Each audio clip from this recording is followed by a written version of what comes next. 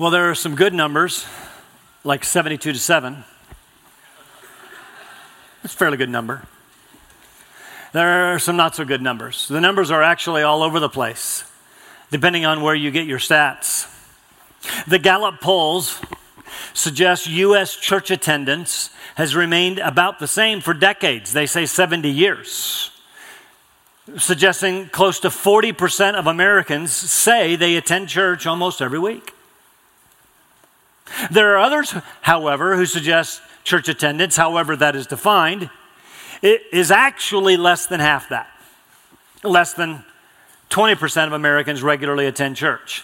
In raw numbers, Gallup says 132 million Americans attend church weekly, while those others suggest the number is more like 52 million.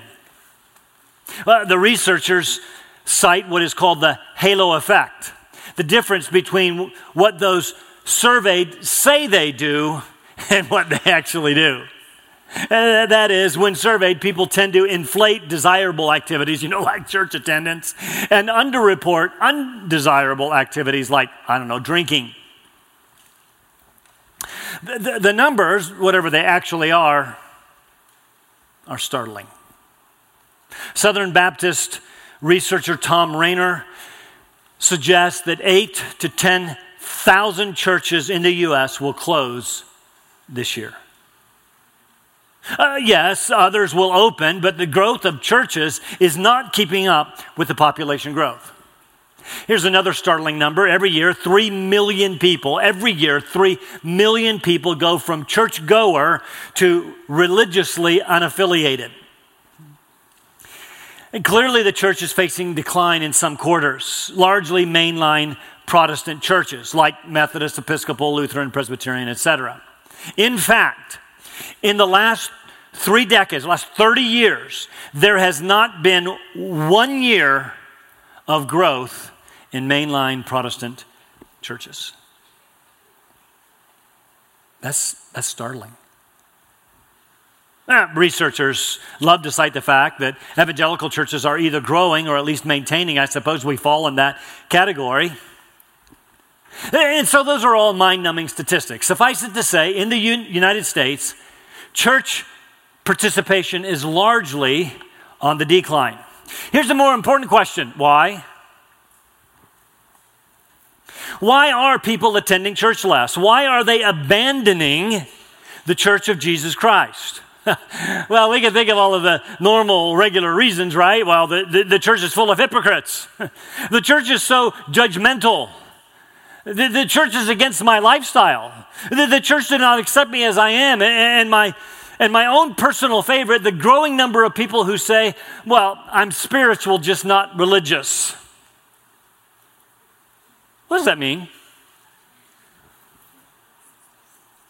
In other words, I have a private faith, whatever that is, but I'm not interested in a public faith, gathering with people of like faith.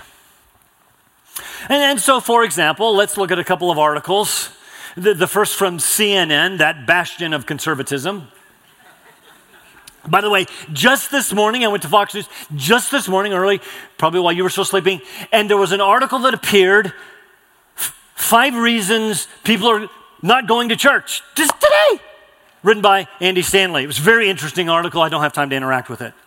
CNN published survey results of the top 9 reasons people are going to church less. Number 1, they practice their faith in other ways. Translated, I'm spiritual, not religious. And then number 2, they are not believers. At least they're honest. And then number 3, well, they cite no reason as very important. They just don't go. And number 4, they haven't found a house of worship they like. These percentages don't equal 100, by the way. I guess you were allowed to answer more than one for you statisticians that'll bother you. I haven't found a house of worship I like. Remember that when we're going to come back to it, as if worship is about me.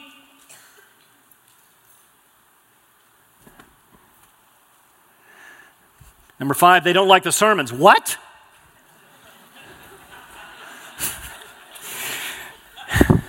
Obviously, they haven't surveyed you. They don't feel welcome. They don't have the time. other things more important, are they?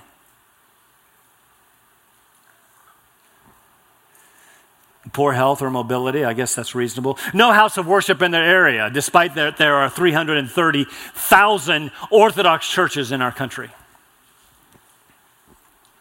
Another article by a blogger, researcher, evangelical pastor Carey Nieuwhof suggests the following 10 reasons even committed believers are attending church less. Number one, greater affluence.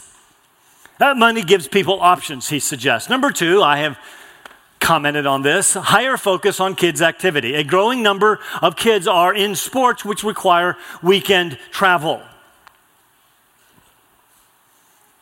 To quote him, parents are choosing sports over church.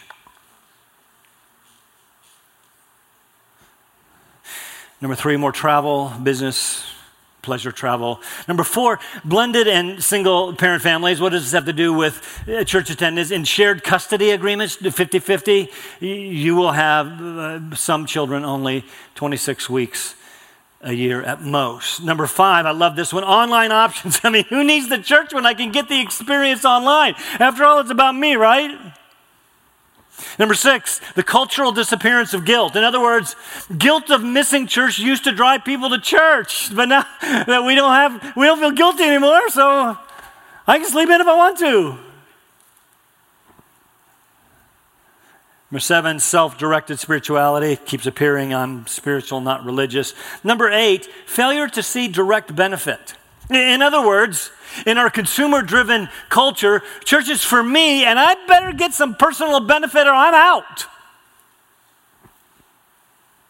We'll come back to that one. Number nine, very interesting, valuing attendance over engagement. The author suggests that if people only attend and not to be involved, their attendance will eventually wane. Let me be clear about that. If this is your experience with Alliance Bible Fellowship, this hour and 15 minutes, you'll eventually disappear. That's what he says. Number 10, a massive culture shift. That seems obvious enough. We're becoming less of a Christian nation. So, let me make it personal. Why do you come to church? Better, why do you come to this gathered assembly that we often call church? I mean, besides the great sermons. And why do you miss?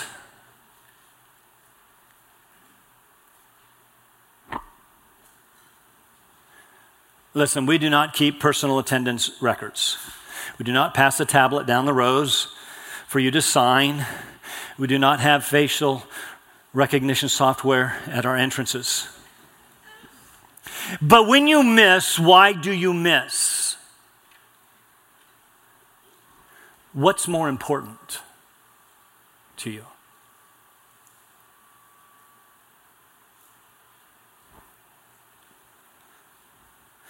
In our ongoing study of Hebrews, the author addresses this issue head on, but perhaps a little differently than we might expect. In fact, I'm not sure his writing addresses many of our current attendance patterns or concerns.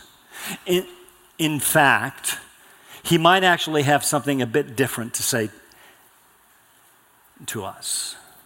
But maybe his words apply to us after all. Let's read the very familiar passage, Hebrews chapter 10, verses 19 to 25. Say this, therefore, brothers and sisters, since we have confidence to enter the holy place by the blood of Jesus and by a new and living way, which he inaugurated for us through the veil, that is his flesh, and since we have a great high priest over the house of God, let us draw near with a sincere heart and full assurance of faith, having our hearts sprinkled clean from an evil conscience and our bodies washed with pure water. Let us hold fast the confession of our hope without wavering, for he who promised is faithful. And let us consider how to stimulate one another to love and good deeds, not forsaking our own assembling together, as is the habit of some, but encouraging one another, and all the more as you see the day drawing near. Familiar verses. Last week we finished the author's central doctrinal section stretching from chapter 7 or 5 depending on who you read, through chapter 10. He's clearly made his case. Jesus and the new covenant that he brought through the gospel, that is his death, burial, and resurrection, are superior to the old covenant. In fact, we've clearly seen that the old covenant was a type pointing forward to Jesus. This has been incredibly good news. We're saved. Sins forever removed. Conscience forever cleansed of guilt. And actually perfected. So now what? How should we then live as a consequence of our new relationship to God? The author tells us. In fact, notice how he began with the word therefore. Therefore, in light of all of the things that he has said in the letter to this point, therefore, this is how you ought to live. And he spends the rest of the letter focusing on application. In other words, he started with doctrine and now he moves to duty. From creed to conduct, education to instruction. He has laid a doctrinal foundation before moving to the practical and lifestyle implications of calling ourselves Christians. It ought to make a difference. Here's the outline of the text. This is a summary of that great doctrine in the first 3 verses and then the corresponding resulting duty. 3 times the author says, in light of these great truths, let us draw near, let us hold fast, and let us help others to do the same. Let me just let you in on a little hint. In order to help others to do the same, we got to hang out together.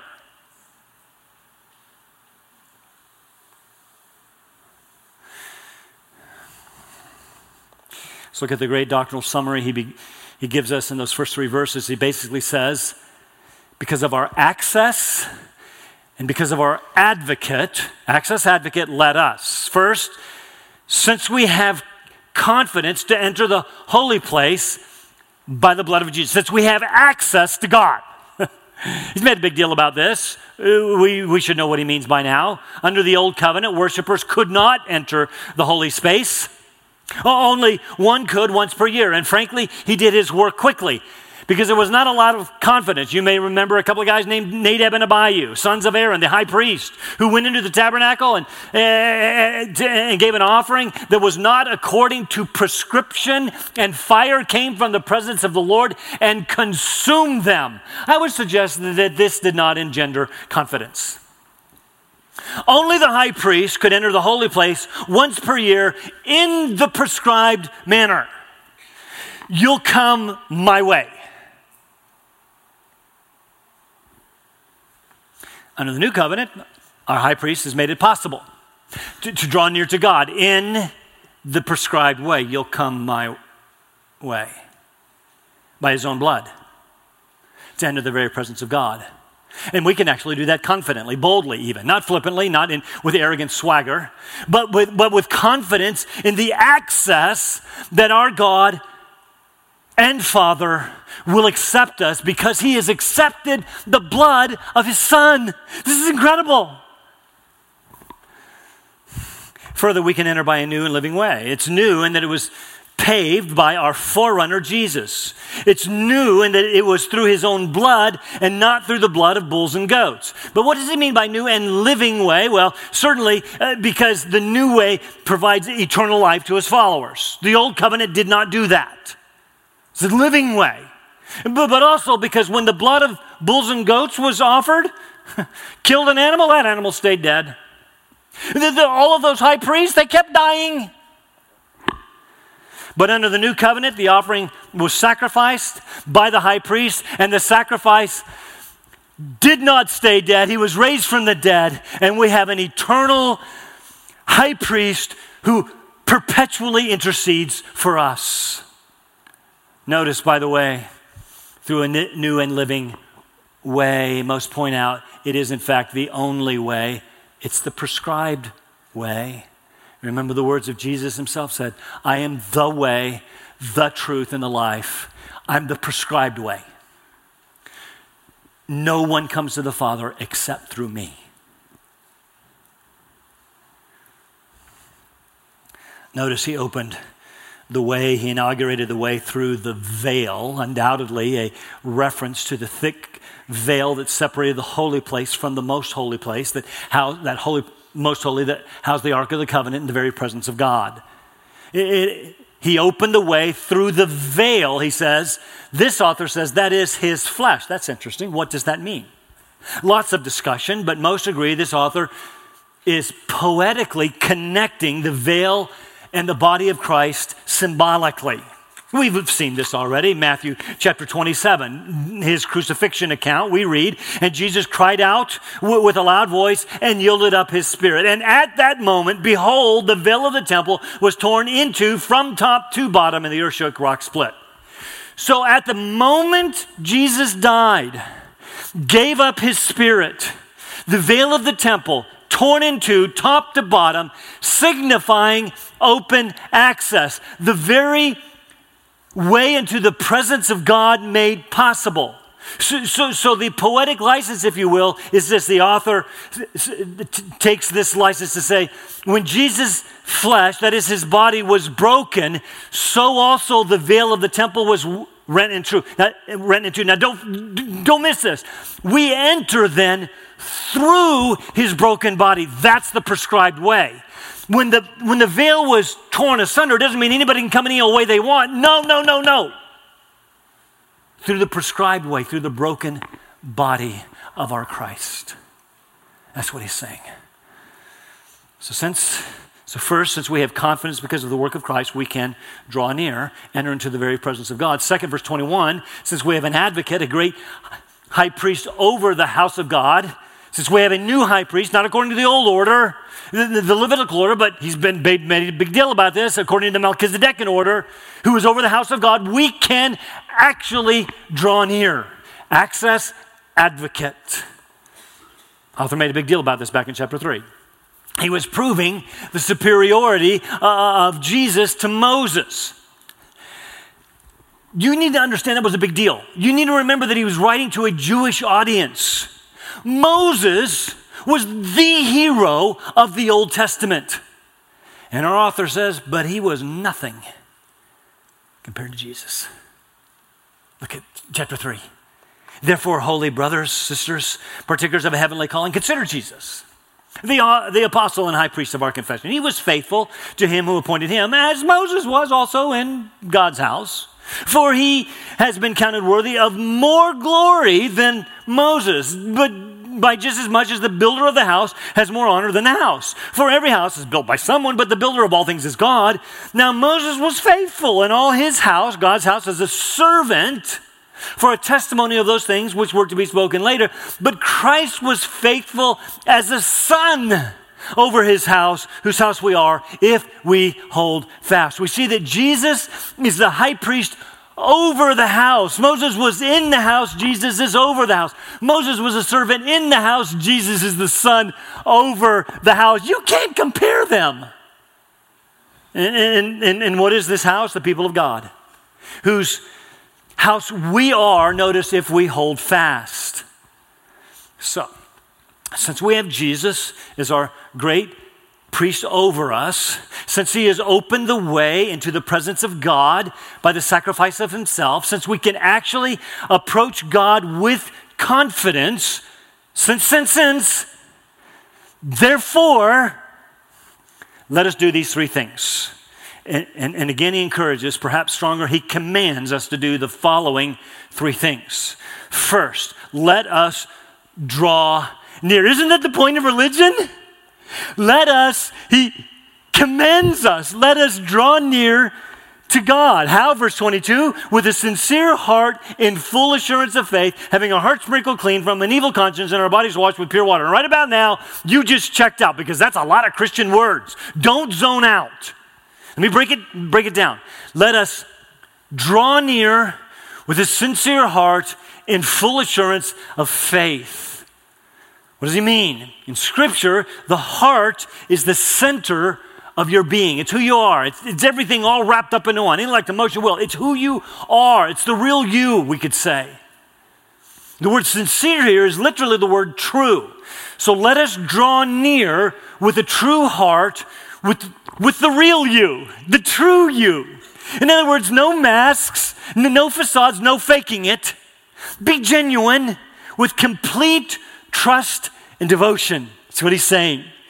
With a sincere, true heart, faithfully committed in full assurance.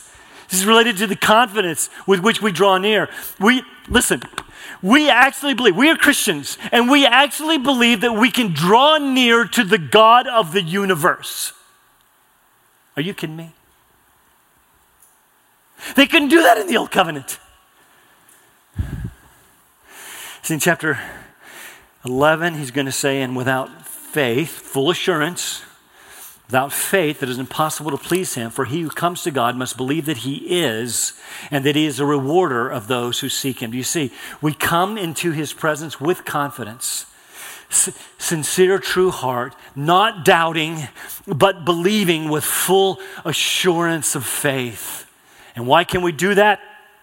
How can we actually approach the very God of the universe with confident assurance? Because of who you are? Not exactly. But because of who you are in Christ. A lot being said lately about your identity in Christ. I actually think that's a good concept. Okay? It is because of who you are in Christ that you can actually approach the very throne of God. How so? Our hearts have been sprinkled clean from an evil conscience. This has been a main point for this author. We don't slink into his presence with heads bowed in shame and embarrassment. Our sin has been taken away, guilt removed, conscience cleansed by the very blood of his Son. We can go right into the throne room. We've been invited. Further, our bodies have been washed with pure water. That's interesting. Notice, I would suggest we are cleansed both inside and out. This washing is perhaps a reference to the washing of regeneration by the Holy Spirit. It could take us back to Ezekiel chapter 36, sprinkled clean. Perhaps symbolized by water baptism. Pure water, the water is not special. Blessed pure water, okay? Just to be clear. When we did baptism last week right there, we got the water right out of the spigot in the locker room, okay? And I didn't do any blessing of the water. It's just water. But it symbolizes the washing of regeneration, being sprinkled clean by the work of the Holy Spirit in our lives. Sins removed, heart cleansed, bodies washed inside and out so that we can actually draw near. Again, they could not do this under the old covenant. Second command, therefore, let us draw near. Second, let us hold fast the confession of our hope, faith, hope, but guess what the third one's going to be? Love. Without wavering. These readers were thinking about wavering. Don't do it. Don't waver. He's told us a couple of times the eternal importance of holding fast our confidence, our assurance firm to the end. Look back at those verses in chapter 3. Verse 6 we looked at, but Christ was faithful as the Son over his house, whose house we are, if we hold fast our confidence and the boast of our hope firm to the end. Hold fast. And then a few verses later, for we have become partakers of Christ if we hold fast the beginning of our assurance firm until the end. Seems a little ominous, doesn't it? There we saw by holding fast our confidence, our hope, our assurance firm to the end, we prove the reality of our faith. You don't hold fast, no faith. Remember, looking at those verses closely, we see if we don't hold fast our confidence, our hope, firm to the end, it means that we are not his house. That's what it says. If we don't hold fast our assurance firm to the end, it means we have not become partakers of Christ. So here he says, hold fast our confession, our hope without wavering. Hold on, my brothers and sisters, to the end. Thus we will together prove the reality of our faith. Hold on. Yes, he will hold on to you. I believe in that. But we can't neglect or ignore the command here that we are also to hold on.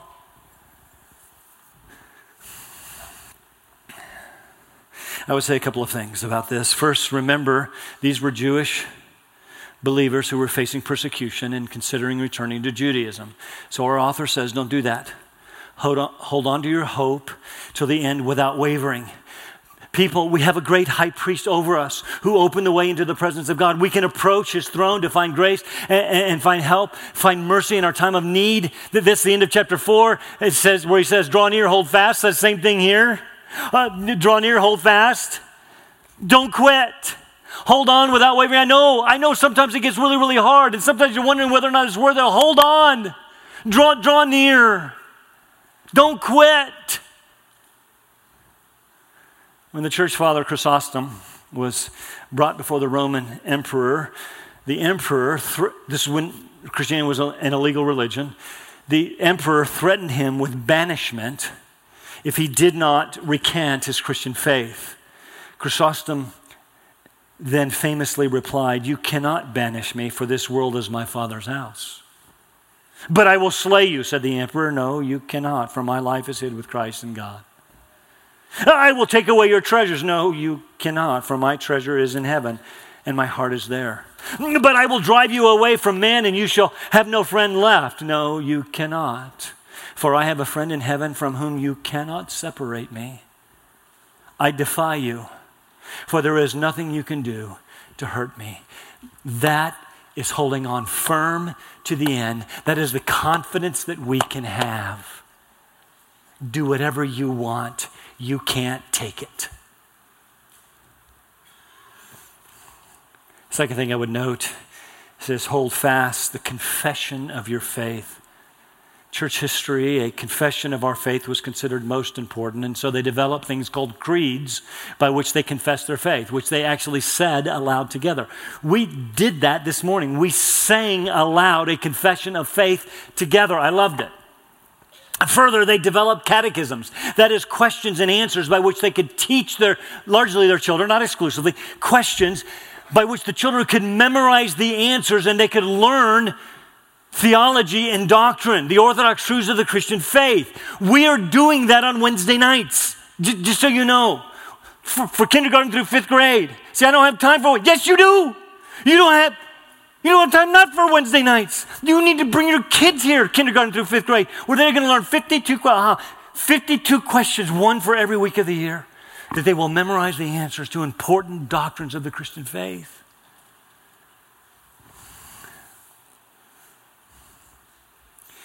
And the truth is, you see, in church history, they would die for those truths. Today, we are quick to jettison truth if it causes someone heartburn, if we feel that it unnecessarily divides us. And yet here the author says, hold fast our confession of faith. Jude will say it like this: "Beloved, while I was making every effort to write you about our common salvation, I felt the necessity to write to you, appealing that you contend earnestly, fight for the faith which was once for all delivered to the saints. And I say to you, my beloved brothers and sisters, hold fast your confession. Don't let the orthodox truths of the Christian faith, no matter how difficult or divisive, don't let them go. Hold on to them, defend them, fight for them, even die for them." They're that important. How can we do that? By reminding each other that we serve a God who is faithful. He made some promises and he cannot lie. He will keep them. The challenges in the end will be worth it, so hold on. Finally, the last command is found in those familiar words, starting in verse 24. Let us consider how to stimulate one another to love and good deeds. So, let us draw near, let us hold fast, and let us mutually encourage one another to do the same. This is the only time one another, that's one word in the Greek, one another appears in the book of Hebrews. But it was a common word in the New Testament. It reminds us of something very important. Listen up. It reminds us of something very, very important. Namely, that we are not alone. We're not meant to be alone. Family and I found out recently about a series on Hulu called Alone. How many of you heard of it? Oh, you got to watch it. We just finished the 2nd season. If you want to know who wins, I'll tell you. What they do is they take 10 contestants or 10 participants, and they let them select from a pre-approved list of items. They're allowed to take 10 items, like an axe, a saw, or tarp, or something like that, but no food, no water. And they take those 10% and they drop them off. Oh, not together. In the first 2 seasons, they took them to Vancouver Island, British Columbia. And they're all separated. They're all completely alone with the bears and with the cougars. And they say, now survive. Survive. Find water, find shelter, find food, survive. And they have their own cameras. They don't even have a camera crew. They're documenting it themselves because they are totally alone. And so each week, you watch watch who taps out. What's that? Well, they give everybody a satellite phone. And if it gets too much, you get too scared or whatever, it's called tap out. They can push the satellite phone and someone will be there within hours to get them. And they quit. Oh, but by the way, if you're the last one of the 10, if you don't quit, if you make it to the very end, you get $500,000. Dude, that's a lot of money. That's a lot of motivation. Wouldn't you think? I'm in. Sign me up. As we watch this, we've watched 2 seasons now. It is amazing to me the number of people, some tap out. Remember, use the satellite phone. They tap out because they're scared of the bears. Other times, they maybe are running out of food and they're getting really, really hungry. They all lose lots of weight and blah, blah, blah. But it's amazing to me the number of times people pick up the phone, they tap out, they're doing great. I mean, they get a nicer house than I do. I'm not kidding. They build a house. Okay, that might be pushing it. But it's amazing what they build and the ingenuity. One guy built a kayak. It's amazing. With a tarp. It is amazing what they do. But you know what? They're doing great. And at some point they're going, I am alone and I miss my wife. I miss my kids. And they tap out. That is by far the overwhelming number of people who quit.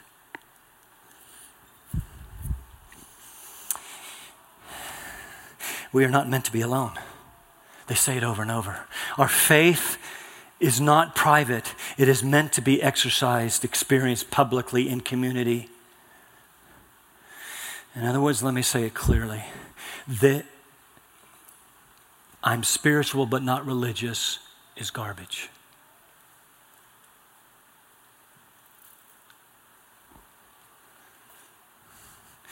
Here we are to give careful thought, consider how to stimulate. The word is only used one other time exactly in this form in the New Testament where Paul and Barnabas argued about taking John Mark, remember the quitter, with them on their second missionary journey, and there was such a sharp disagreement. That's the word. Such a sharp provocation between them. So sharp that they separated. You see, this stimulate is a very strong word, and it's typically negative. It means to stimulate. But yes, it means more than that. It means to provoke. Listen, there is a sense in which we are supposed to strongly stimulate, even provoke each other in our Christian faith. Reminds me of a ministry in Colorado Springs called the Fellowship of Christian Cowboys. Come on, it's the West. They have cowboys. At least they think. The Fellowship of Christian Cowboys. Their verse, Hebrews 10:24. And let us consider how we may spur one another on to love and good deeds. It's so corny. But a spur against a horse's side is not particularly pleasant, but it spurs them, it provokes them to action. That's the idea. We're to stimulate each other to love. The word is agape. It's the strongest form of love used in the New Testament. It speaks of a self-sacrificing love. Let's consider how we can encourage each other to have a self-sacrificing love for one another. You see, it seems to me if you make your faith private, if it's just not you and Jesus, how special, that's not necessarily showing any love for others. You're spiritual, not religious. Think of it this way. You may be able to draw near. You may be able to hold fast by yourself. I don't think so, but let's just say that you can. You cannot, however, love. You cannot stimulate someone else if there is no one else. We've got to be religious, that is, in religious relationship and fellowship, in order to love one another. Further, we're to stimulate each other to good deeds, to be expressed primarily toward one another. We're supposed to serve one another with good deeds. Again, if your faith is private, if you're spiritual, not religious, there is no necessity of good deeds. Because it's all about you. We're to encourage each other, love and good deeds toward each other. And he says, in order to do that, we must not forsake the assembling of ourselves together, as is the habit of some. We've got to spend time together corporately in small groups, one-on-one. I don't care. Do it at the coffee shop. Again, there is really no such thing as a purely private faith. If you think that you do not need the church, you are sadly mistaken. In the next passage, he's actually going to say that leaving the church potentially spells disaster called apostasy. And we can all think of people who used to be among us who now say, I don't believe in Jesus anymore.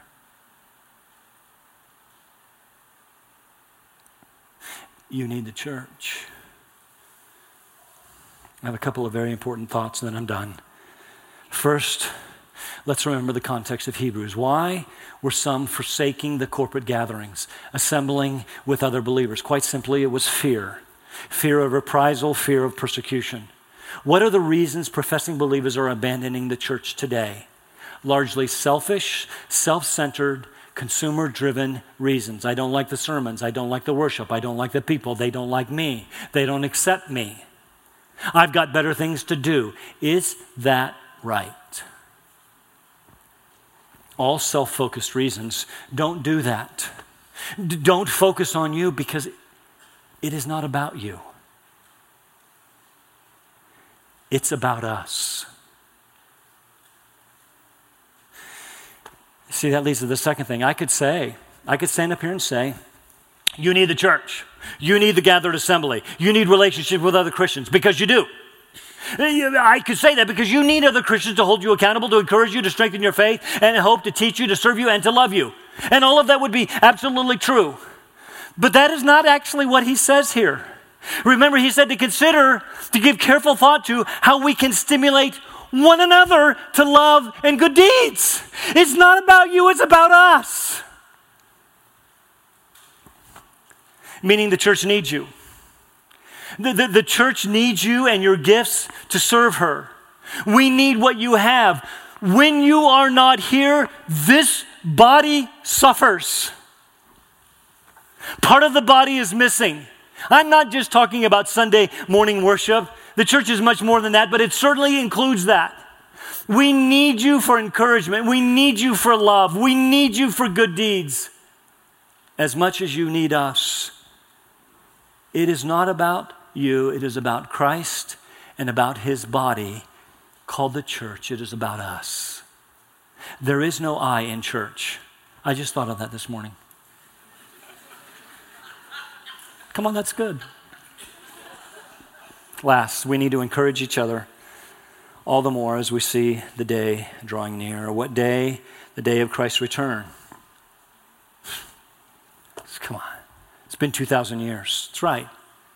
Which means at the very least, we are 2,000 years closer to his return.